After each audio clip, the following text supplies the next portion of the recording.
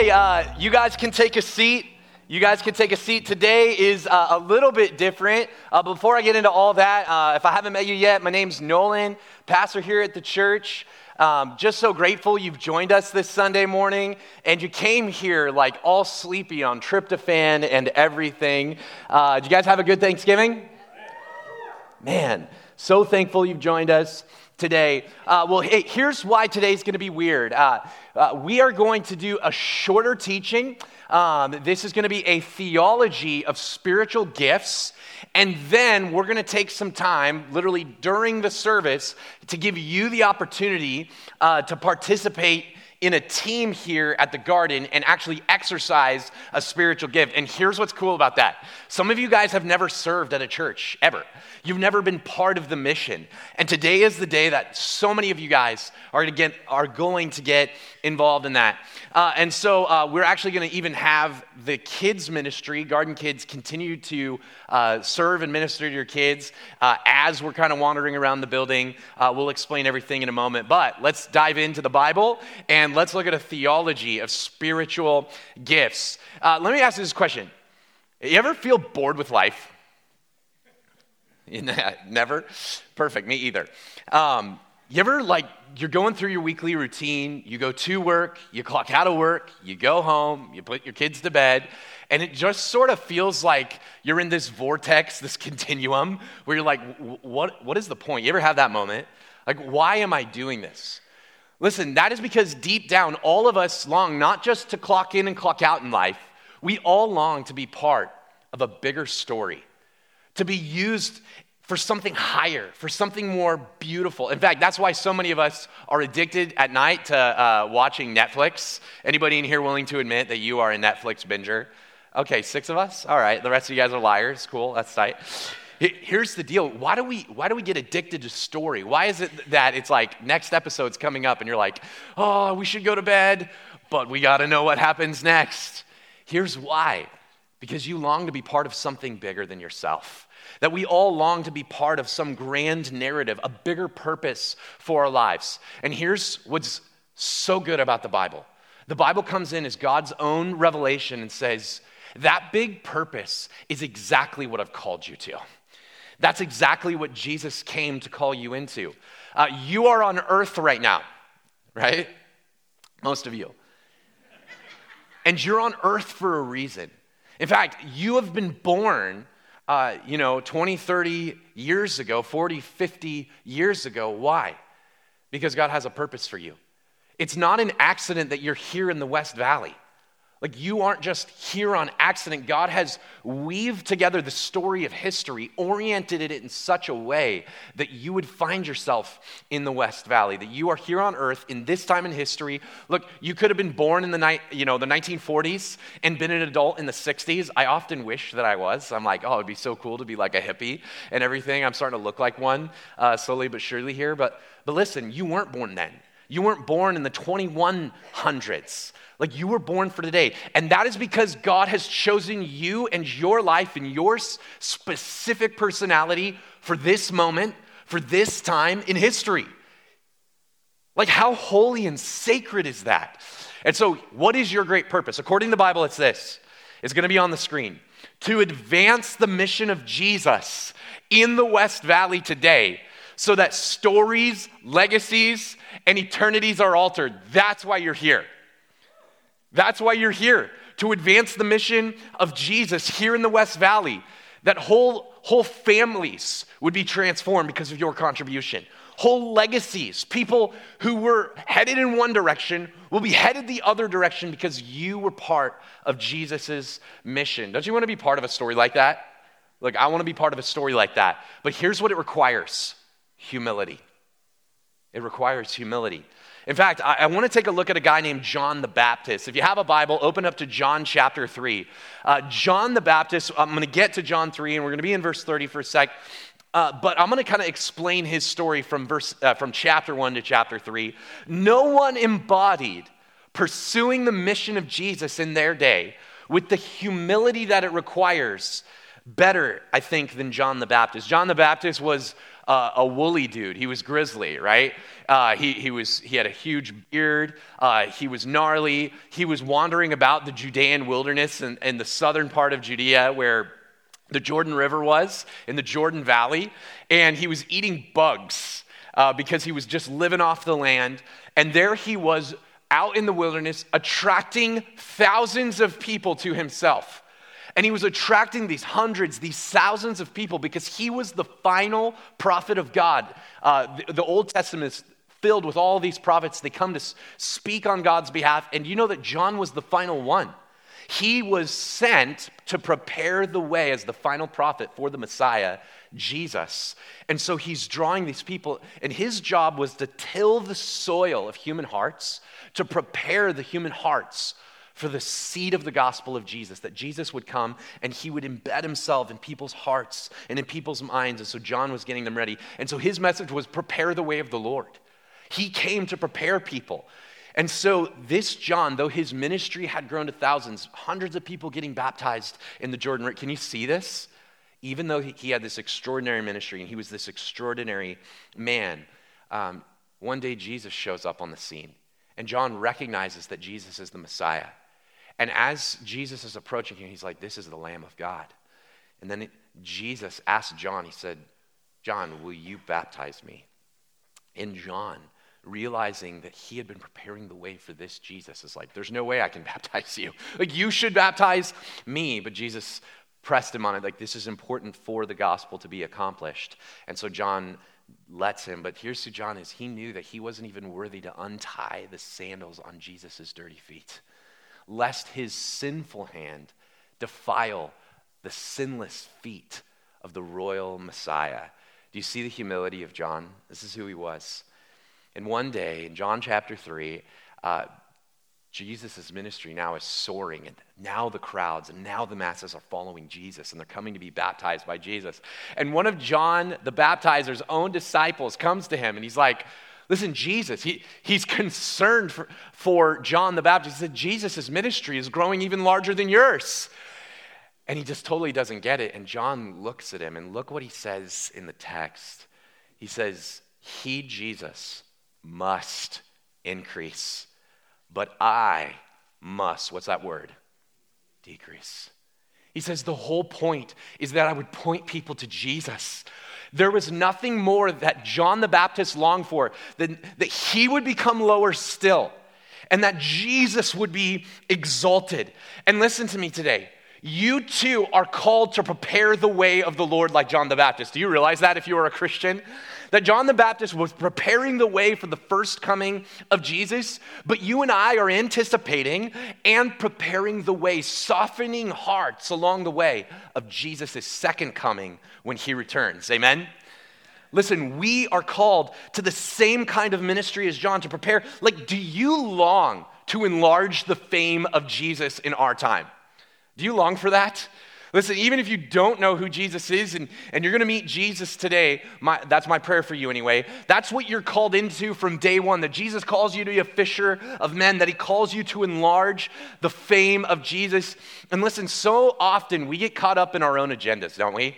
Life goes on and we're all about our things, that we're building our own little kingdoms of work and money and time and hobbies and goals and family, that we forget the real reason we're actually here if we're followers of Jesus. And we are here specifically and namely for this, that people in the masses would come to know Jesus, that people would know him, that they would be pointed to him through the way we live our lives.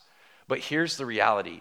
We are never going to have the kind of impact that John had unless we embrace the profound humility that he served with. Unless we have his humility to serve. So this is why Christians serve. Look at your neighbor and say, you should serve. Well done. Well done.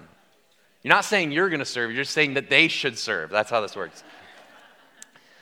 You should serve.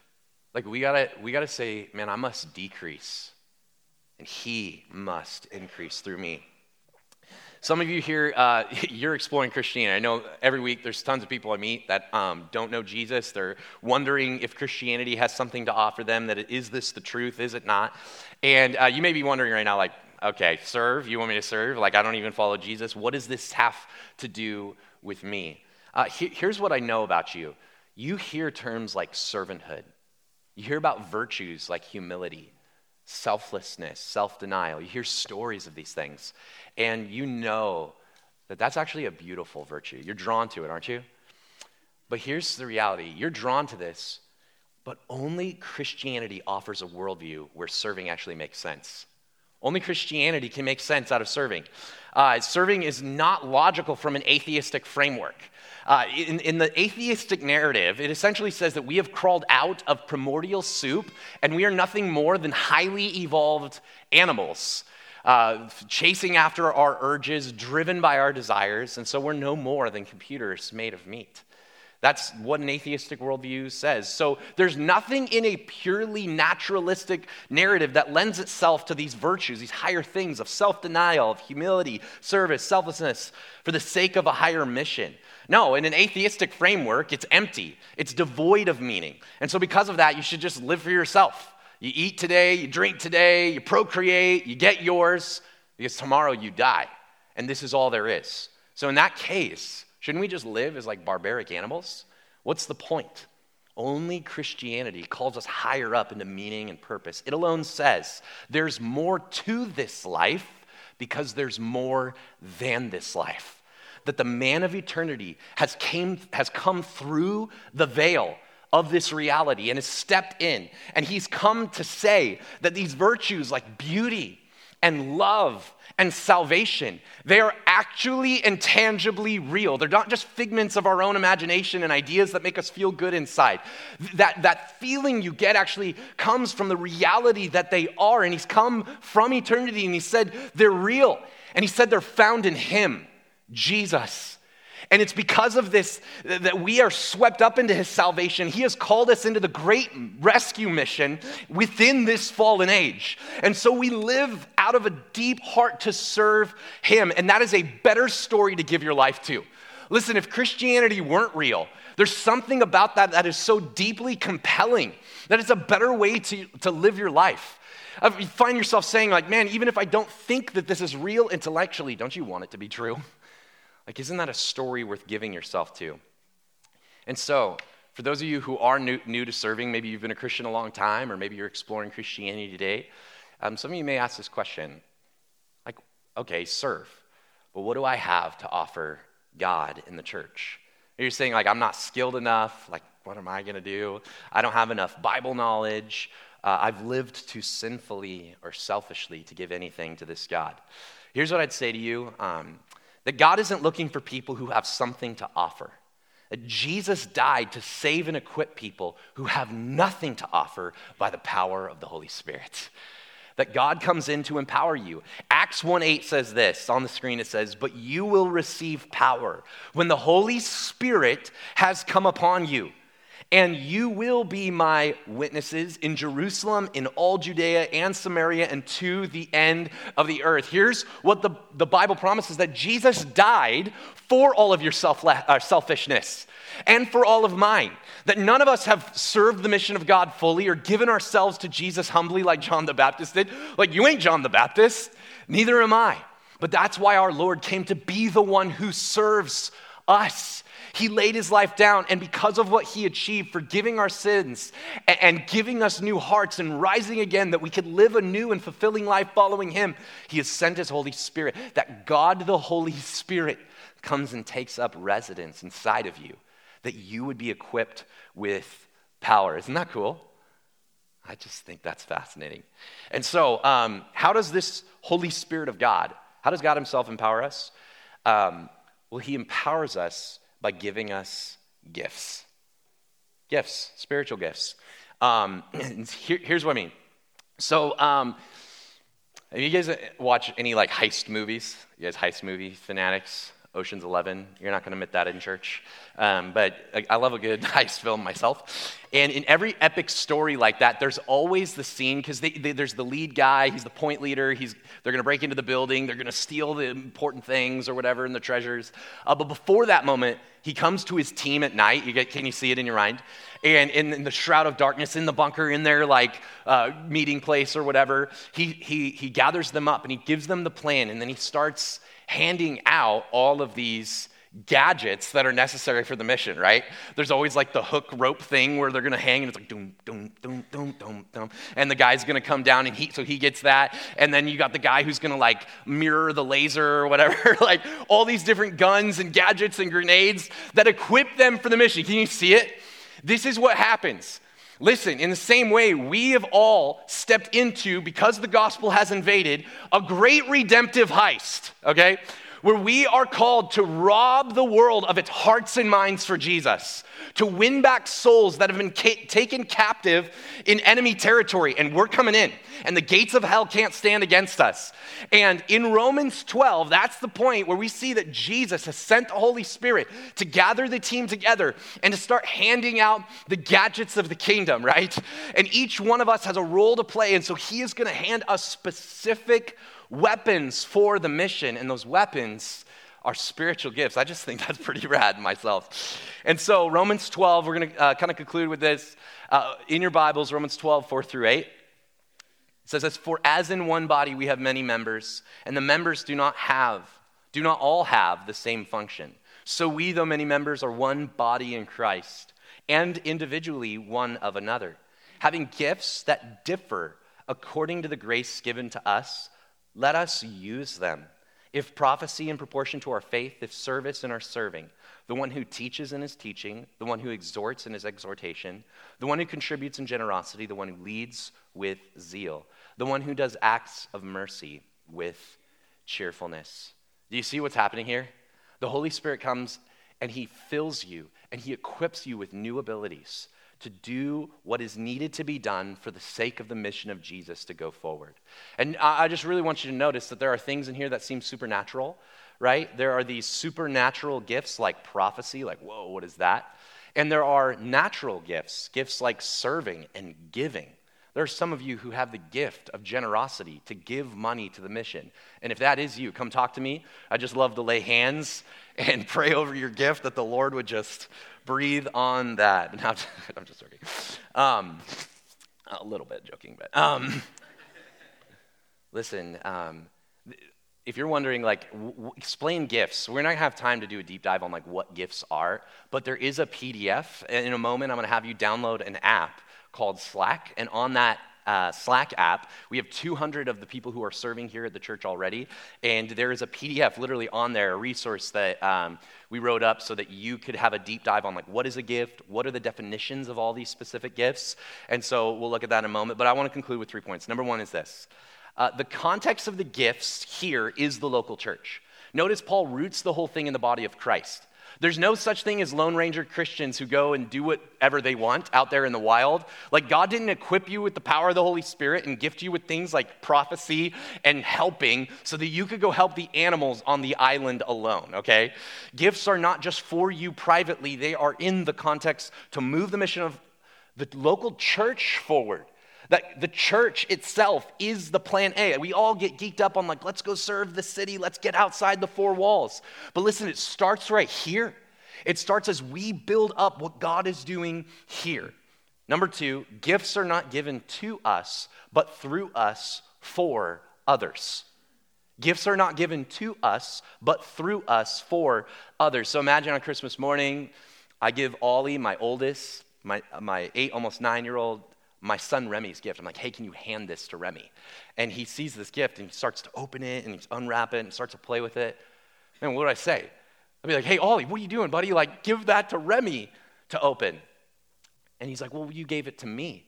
It's like, yes, son, I gave it to you so that you could give it to him. And listen, in the same way, when we're given gifts, it's not about, oh man, I'm such a good guitar player. I should be on stage. I should be ripping up there.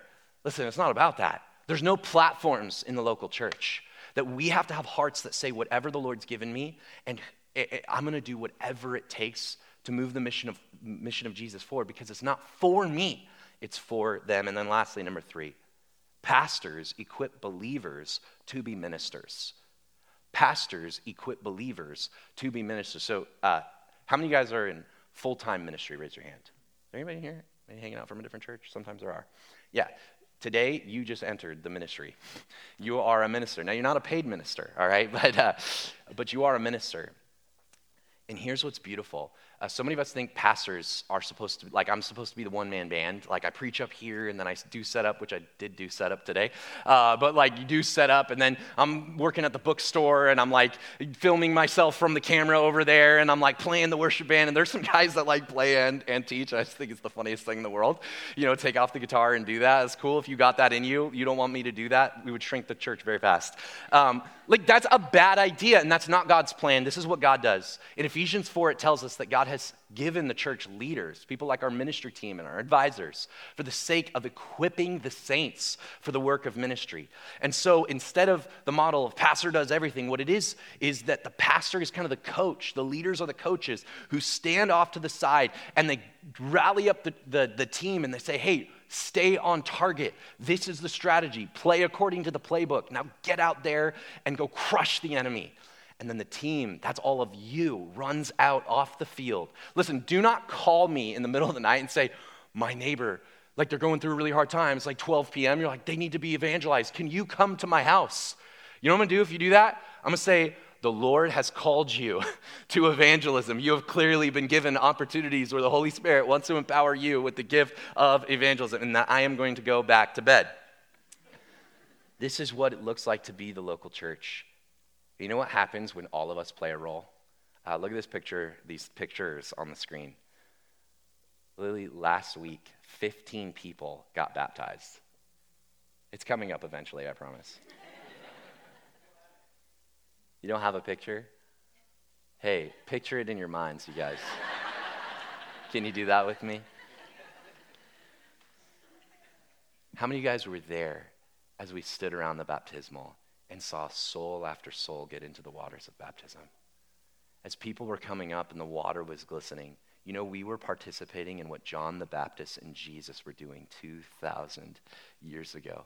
And the angels themselves were crying out, screaming God's praise as people moved from darkness to light. How good is our God? Isn't he good? You were chosen for this hour. It's not a mistake. And so what I want us to do is join teams. I'm going to put on the screen the Slack app. You guys got that one? All right, I got you guys a Slack app. There it is. What I'm going to have you do is you're going to download this app. So take out your phones. Yes, you're allowed, even in church, to take out your phone. I want you to take a picture of the QR code, and provided it works, you'll be able to download this app. And you're going to see the PDF on there in the channel called General. You're going to work through that, get on there, we'll get you guys going. And there's a whole community online where we encourage one another, we pray for people in our city. It's awesome. And as you guys are doing that, I'll give you a minute, and then Justin Doyle is going to come up and kind of take it from there. When you download that app, it is going to allow you to serve on a team. And in a moment, we're just going to end service, and you're going to walk out, and you're going to join various teams. We'll put a map up to see the teams. You're going to explore. Feel free to walk around and check out all different teams to figure out where God would have you serve. You're not locked into the first one. You check out. They're going to be out in the lobby.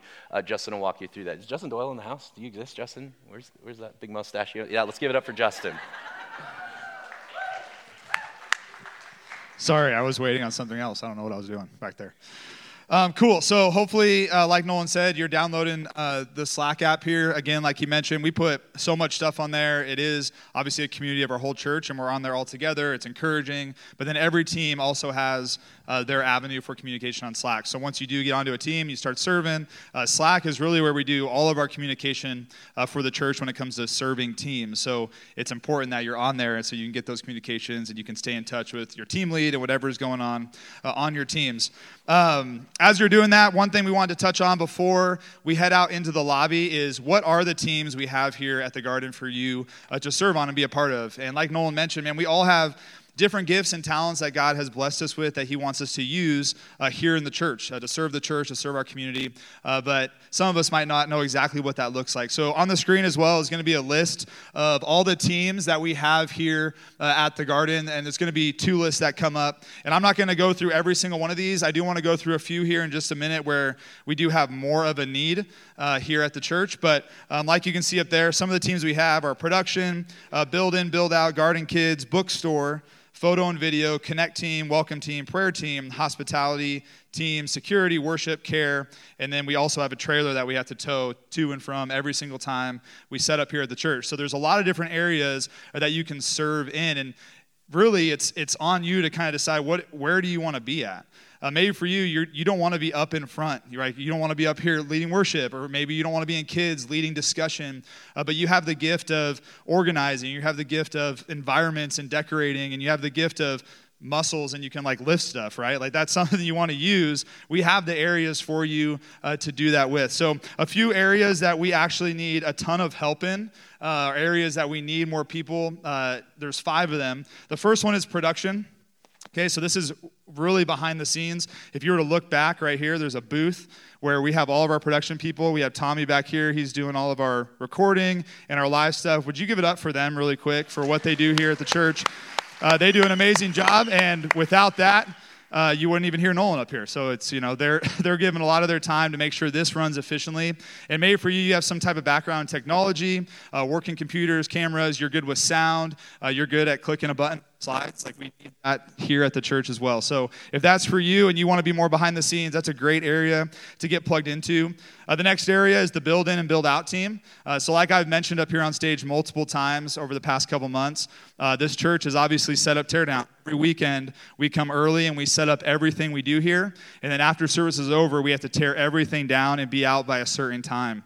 That takes a lot of hands. It takes a lot of movement. It takes a lot of organizing and really being efficient and using the time that we have wisely to get everything set up and torn down. So again, that's a lot more of a behind the scenes role. We show up really early, 6 a.m. in the morning to get everything set up. And then after the final service, we tear down and we get out of here as soon as we can as well. But that's another great spot that if you're looking to get involved, it's a lot more just manual labor and getting in and getting out. That's a team that I serve on currently, and I enjoy it. And there's a lot of great people on that team. And if that's somewhere you want to get plugged into, you can find myself, Ryan Short. We'd love to talk to you about that. Another area, like I mentioned, garden kids, right? How many of you guys have your kids in kids ministry here? There's a lot of us, right? We have a ton of kids in our kids ministry. It's blowing up over there. We need volunteers in that area, people who want to disciple the next generation, lift up the next generation. That's highly relational, right? It's getting involved with those kids. I don't do that because I can't. I would struggle in there with all those little kids, right? So if that's you and you have a heart for that, you have patience, that's something you want to do. Again, that's a lot more, not really behind the scenes. You're up front and you're hanging out with families and you're hanging out with kids and you're discipling them. We would love to have you in those rooms as well. You can talk to Chelsea about that here in just a little bit. 2 other areas, bookstore and security, okay? Bookstore, we have that out here in the lobby. You see it every single week. We have shirts, we have books, Bibles, coffee mugs. That's an area. Jenny Barbush is helping with that. We'd love to have help out there. And then lastly, security. Importance that we have here at the church is keeping this place safe. We really want to make sure for our kids, for all of you guys that are in here, we want to make sure this is a safe environment that you can come to, you can worship together and not have to worry about that. So we have a security team here every single weekend. You've probably seen them in the lobby. They're really discreet. They try to just kind of hang out. There's some in here. We have them over in our kids' building as well. But again, that's an area that we want to have as a high priority. We want it to be safe. We want to make sure that you're safe, your kids are safe. So if you have experience in security, maybe you're law enforcement, some type of public safety, and that's an area that you feel you can offer some gifts and talents. Maybe you're in the medical field. We would love to have you as well as a part of that team to make sure this campus, when we're here on the weekends, is safe. We'd love to have you there, and Ken is the one who runs that team, so you can always talk to him. But like Nolan mentioned, those are all the different teams. There's going to be a map that comes up on the screen here, and this is as you walk out of this lobby or out of this auditorium. This is kind of how it's going to be. Courtyards on the left, and then the lobby, and then the welcome team will be over on the right. There's going to be people at each one of those spots. So if you are a team lead or you've been selected by a team lead to go to one of those spots, you can go ahead and get up and head out to one of those spots now. But for the rest of us, as we release and dismiss out of here, I'm going to encourage you to go and hang out at some of these teams. And maybe for you, you're thinking, I don't know what it looks like for me to serve yet. Like, I'm still trying to figure that out. I don't really know if I'm ready to serve. Like, I just started coming here. I would encourage you still to go out and talk to people, to meet and be in community, right? To talk to those people that are out in the lobby or in the courtyard. I know for many of us, when we did that survey, community was the number one thing that we're missing, that we want in our life, that we want to be involved. We want to be around other believers and discipling each other. Yes, groups ministry is a place we do that, but also in serving teams is a great place to build community and to build relationships and to grow with each other as we grow closer to Christ. So if that is you, I would encourage you, just go out and talk to people. Maybe you don't know what team you want to be on yet, but I encourage you to hang out and just talk with others and get to know each other. I don't know if Nolan mentioned this or not. Kids ministry, your kids are obviously in there currently, and we still have another 20 minutes until our service is over. So you don't have to go get your kids right now. This is an opportunity for you to just hang out, to build community, to look at some of these serving teams, and to get plugged in, right? We want you to be a part of this church serving in this capacity. I love what Nolan said as I wrap up here and then dismiss us when he talks about, man, you were really made for this. You were born at a specific time for a specific purpose around a certain amount of people. There's another pastor, I love the way he says it. He says, you were made for the day and the day was made for you. So wherever you're at, whatever season you're in, the people you're around, you being here at the garden is a purpose. You were made for it. You have something to offer. There's no one here that's less important, right? We all have something to offer here at the church to serve God's people. He will use us for his kingdom, and that's a really cool thing that we get to be a part of. So I would encourage you, get out there, find a team, talk to others, build community, and we'd love to see you serving here at the garden. So I'm going to dismiss you guys. You can head out through those doors in the back, lobby, courtyard, over on the right, and we'll see you guys out there.